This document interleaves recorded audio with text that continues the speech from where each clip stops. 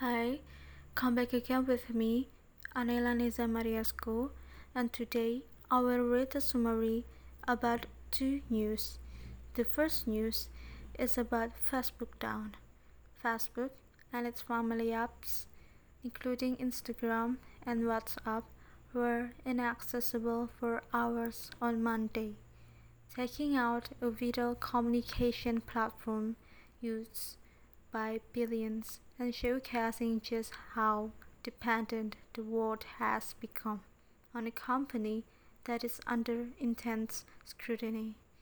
Within minutes, Facebook had disappeared from the internet.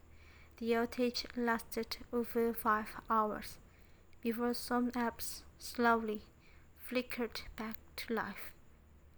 Though the company cautioned the services would take time to stabilize, more than 3.5 billion people around the world use Facebook, Instagram, Messenger, and WhatsApp to communicate with friends and family, distribute political messaging, and expand their business through advertising and outreach. The impact was far-reaching and severe. Facebook eventually restored service after a team got access to its server computer at a data center in Santa Clara, California. 3 people with knowledge of the matter said. Then they were able to reset them. The second news is about reopened airport in Bali.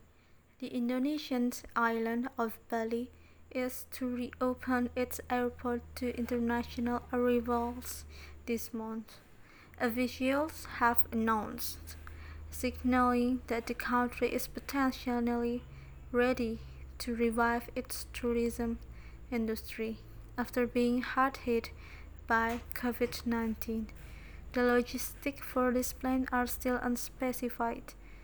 There is currently no list of accepted accommodation where tourists will be allowed to quarantine.